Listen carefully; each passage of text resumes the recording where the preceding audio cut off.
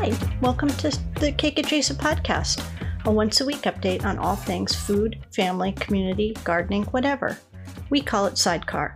If it has to do with the rituals around food and holidays, making food or taking it places, or remembering just what we were eating during the important times in our lives, we'll talk about it here. So hey friends, May is a hard month for me, but I will be honest and say that it is a month that is getting less hard and is just a freaking drag. Here's the thing. I often try to be elsewhere this weekend because it's the weekend my father died, now 10 years ago. Right now, I am writing and recording this from Ben's parents on the Elizabeth River, which is in southeastern Virginia. It is pretty peaceful, it is damp and foggy, the air is very heavy, and where a baby tree from a tree my father planted 35 years ago has been transplanted and is thriving, and where I can sit out on the dock and count the birds. Here I can work in the garden and clean the pool and do crafts, all the stuff I can do at home, but somehow it's more relaxing when it's at someone else's house. On this weekend for the last 10 years, I have been elsewhere. I've been in Hawaii, the UK, the Outer Banks, Connecticut, Cape Cod, the Eastern Shore, and of course, Northern Virginia. I traveled miles and miles to realize that you can't just cast your sorrows from you and hope that the trade winds would bear them away, because that's just not how grief works. For the first few years, I was sure that I would get some sort of sign that my father was with me somehow, and I was looking everywhere, and it wasn't until I went to the UK that I realized he's always been with me. I just needed to, clean out some of the grief in the rooms of my soul in order to make room for the good memories to fill in. So now, this anniversary is a day I remember, but it's different. I try to celebrate my father's life and my relationship with him every day, so I don't need to have one day where I am purposefully sad, if that makes any sense. If you listen to the Two Chocolate Cakes podcast, you know that my father was a flawed human being, like we're all flawed human beings, but I loved him so very much. And I miss being able to pick up the phone and just give him a call just to talk or shoot the shit about the Red Sox or ask him a specific question about something happening with the Roses or whatever. And no matter how much time passes, I will never not miss that because there's literally no one else in my life I can call for that. And if you follow me on Twitter, you know that I am struggling mightily with my mother right now in the wake of my stepfather's death last year, a year next week. And I can tell you it is a completely different experience to be dealing with her as she ages than it was with my father. Because I guess people are different. And that's all I'll say about that, because honestly, I cannot be trusted to say more because I absolutely will blurt out something that I cannot take back. There are always moments in our lives that stop our hearts. And sometimes, most times, but not all the times, we're able to jumpstart those stupid hearts of ours like cars with old clutches, pushing it and jumping in at the same time to pop the clutch and hope it catches in order to keep going. And sometimes we need the equivalent of a pacemaker, also known as faking it till we make it, which is something, ironically enough, my mother used to say because she didn't believe that people actually had depression. But I am not talking about my mother today. Thanks, Waffles. Anyway, there are these times in our lives where the doorways of our hearts and our souls are notched, like when we're growing up and our Grammys make those pencil notches to show how tall we're getting against the entry to her little pantry where she kept the Pop-Tarts and the bubble stuff when I visited. My heart is so notched, friends. It is notched and then healed over, like the way a tree will heal a wound on bark in order to keep living. Because I got to. We all have to. But I wrote something on the anniversary of my father's death 7 years ago when I was in the UK for this date, when I was awake earlier than everyone here on the East Coast, and I thought I'd share it with you. I told you a little bit about my trip to Wales to stay with my pen pal and her husband in the last sidecar, but what I didn't tell you was that I purposely planned for it over this date. Here it is.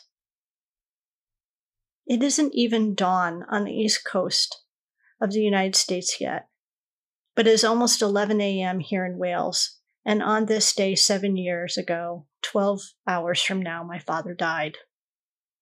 Today we're going to see some beautiful gardens, and I can't think of a better way to honor his memory and all the things he taught me than to be with friends outside among the beautiful flowers. He would be so glad to know I'm here. I came here to work on the book that already has an ending but still needs a little work on the stories and the recipes of the last 15 years. I think about how many of you I've met in the last 7 years and how I have just found some of you again after a long absence. So many of you didn't know my dad. So here's what I wrote for his memorial service that we had at his very last, most beautiful garden with some of his favorite people on Father's Day, 2012. I can't imagine telling this assembled group of my father's friends and his family anything that you didn't already know about him. About his ability to make friends wherever he went, his willingness to forgive, but he never forgot.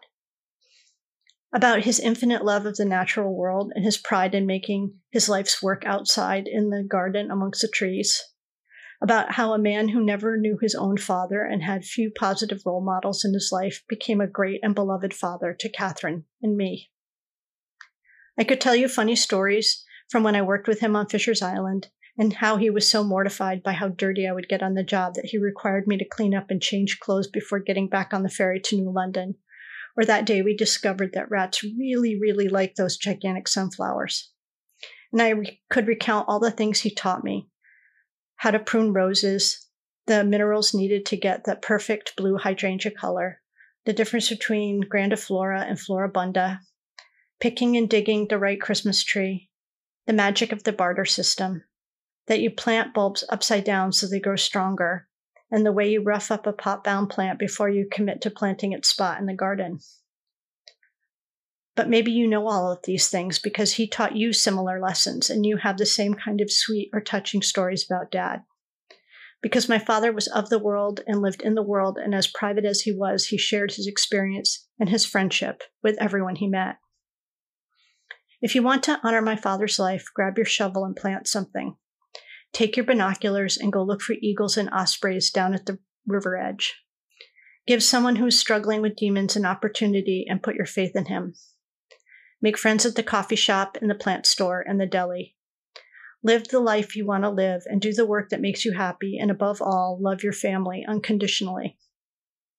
So instead of all that, I'll read you this poem written by Walt Whitman that reminds me so much of the person my father was and how I will always remember him.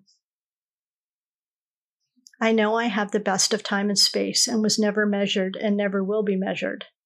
I tramp a perpetual journey. Come listen, all.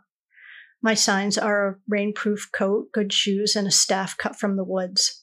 No friend of mine takes his ease in my chair. I have no chair, no church, no philosophy.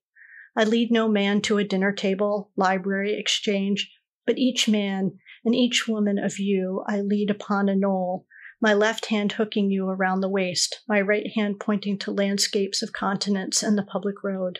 Not I, not anyone else can travel that road for you. You must travel it for yourself. It is not far. It is within reach. Perhaps you have been on it since you were born and did not know.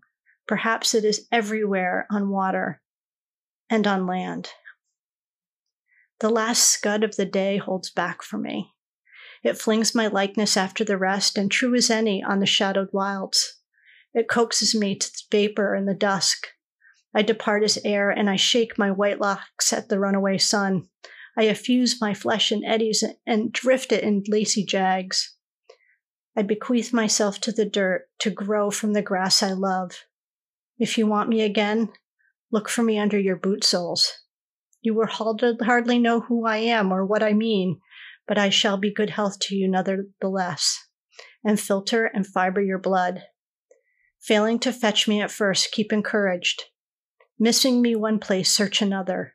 I stop, somewhere, waiting for you.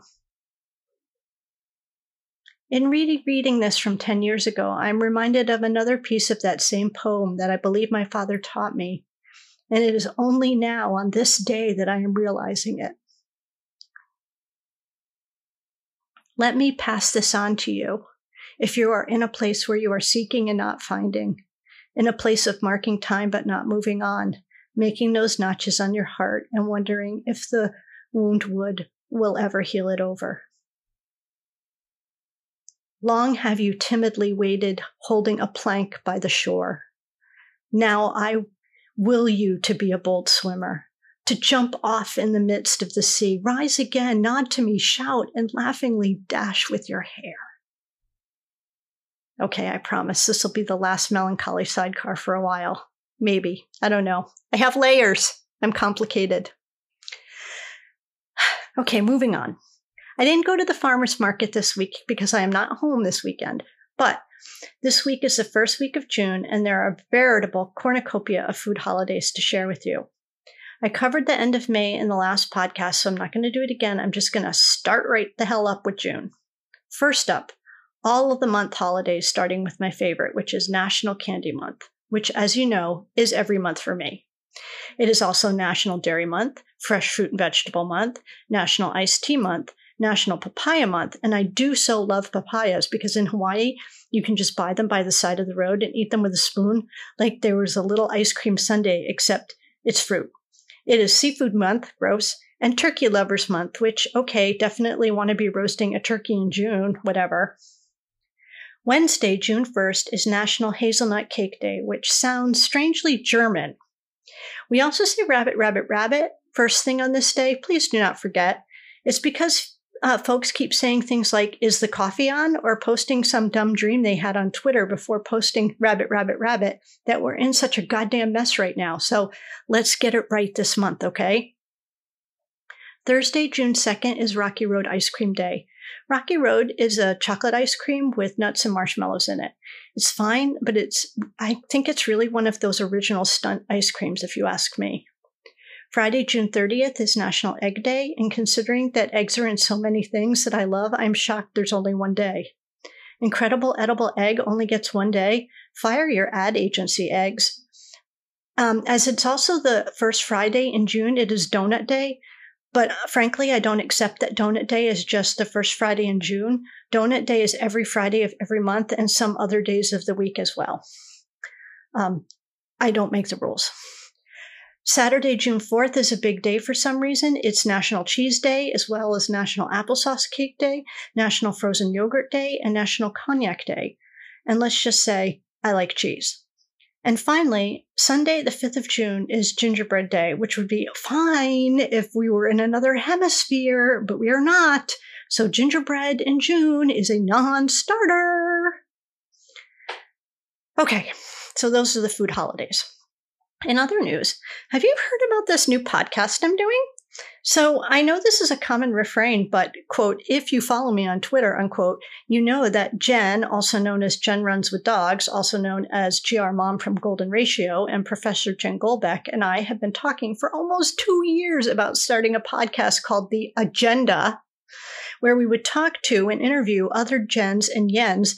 And even though it seemed like it was a running joke, we actually recorded our first rather sloppy but awesome episode last week. And you can find the Agenda podcast with a J instead of a G because, you know, it's our name, Jen, now on all the platforms. And the very first inaugural episode should drop this week, Monday, I think, and hopefully every other week in the future.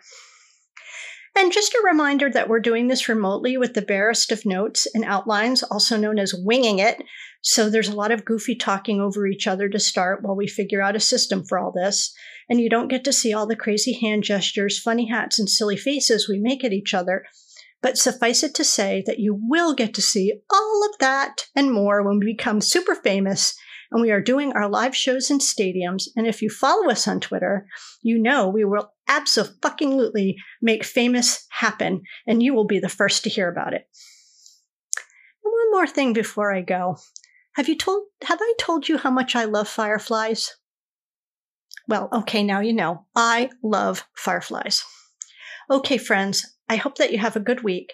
Make good choices, and don't forget that watering deep and slow is usually far better for your plants than a sprinkle with your watering can, or what my father would say, a lick and a promise.